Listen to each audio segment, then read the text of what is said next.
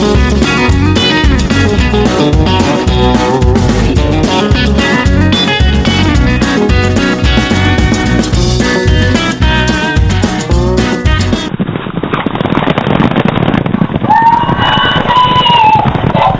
mules are in the corral. Welcome to Mule Talk, and I'm Cindy K. Roberts, your host. All right, on this episode of Mule Talk, we are talking to horseshoer Cameron Mank. Cameron, tell me, what shoeing issues are you experiencing now? We're talking about the month of February. Really, there's not a whole lot going on right now, just because this time of year their feet don't grow quite as much. Their energy goes more to keeping them warm than the growing foot. So pretty much now just trimming them and keeping everything straight till the springtime comes and their feet start growing again. Okay. Now, before we were seeing a lot of issues that had to deal with like the wet weather, and then you were seeing things like white line. And so how can we look out for something like that? Because we know we're going to have some wet weather coming in here pretty soon. Mostly just keep the horses' feet clean and keep them trimmed up on more of a steady schedule. That way, I mean, if there is an issue, your farrier is going to catch on to it and be able to take care of it before it progresses into a bigger problem. Is white line disease, it antimicrobial, so it doesn't need sunlight or oxygen to grow, so it gets up in the foot and it progresses through the foot. So by keeping them trimmed, it keeps it exposed to oxygen and keeps it killed off. And if it does get too far up, there's other ways to treat it before you have to resect the foot or go to the extremes to take care of it. So you want to do more of a maintenance thing as far as trimming their feet and just keeping them generally clean during the wet weather.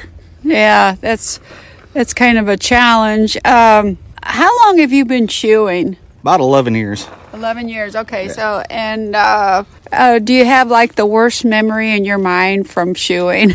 I mean, can you give us the most horrible experience you've had? I mean, we know not every day is like butterfly and rainbows and roses for you. We had one that had foundered real bad, and it was a Civil War reenactment horse the guy had for a long time. Oh. And the bottom of the foot basically fell out to where the bone was exposed. Oh.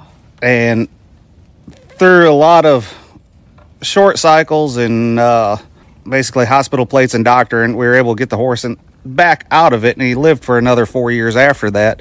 But it was a long 6 to 8 month process to get his foot to grow back.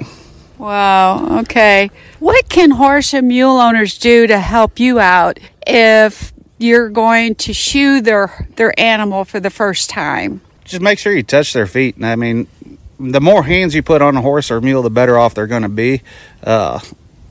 Just make sure they're gentle when you're picking up their feet and everything else, and make sure their legs and feet are clean when the farrier gets there, but not wet. Everybody wants to hose their feet off or hose their legs off, and I'd rather deal with a dirty leg than a wet leg. Oh, it just gets more slippery and everything else when they're wet. But that's the biggest thing. Just make sure their legs and feet are at least halfway clean, and make sure you touch them a bunch. Touching them is what gentles them up. Okay, now a young animal that's never been shod, so should they practice tapping on the hoof, or? Tapping works sometimes. Like I said, it's mostly just putting your hands on them.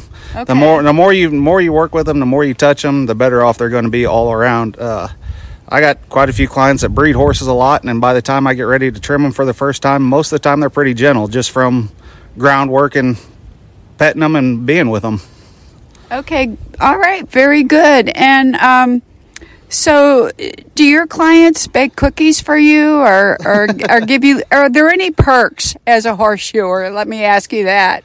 Yeah, you get some stuff. I mean, the cookies and stuff like that. I got some farms I can hunt because of landowners or the horse people. And I mean, there's a few things like that. Cool. Okay. Cameron, thanks for coming on. And are you open for new clients or? Yes, I definitely am. At pretty much any time, as long as good clients, I'll take over bad clients. So there you go. Okay. All right. And how should they contact you? My phone number is 618-803-8978. It's an Illinois number, but I do live in Missouri and take care of basically the entire St. Louis metro area. All right. Very good, sir. Thank you. If you'd like to be a guest on the show or a sponsor, send me an email, Cindy, C-I-N-D-Y, at everycowgirlsdream.com. Gotta go. My mule is looking for me.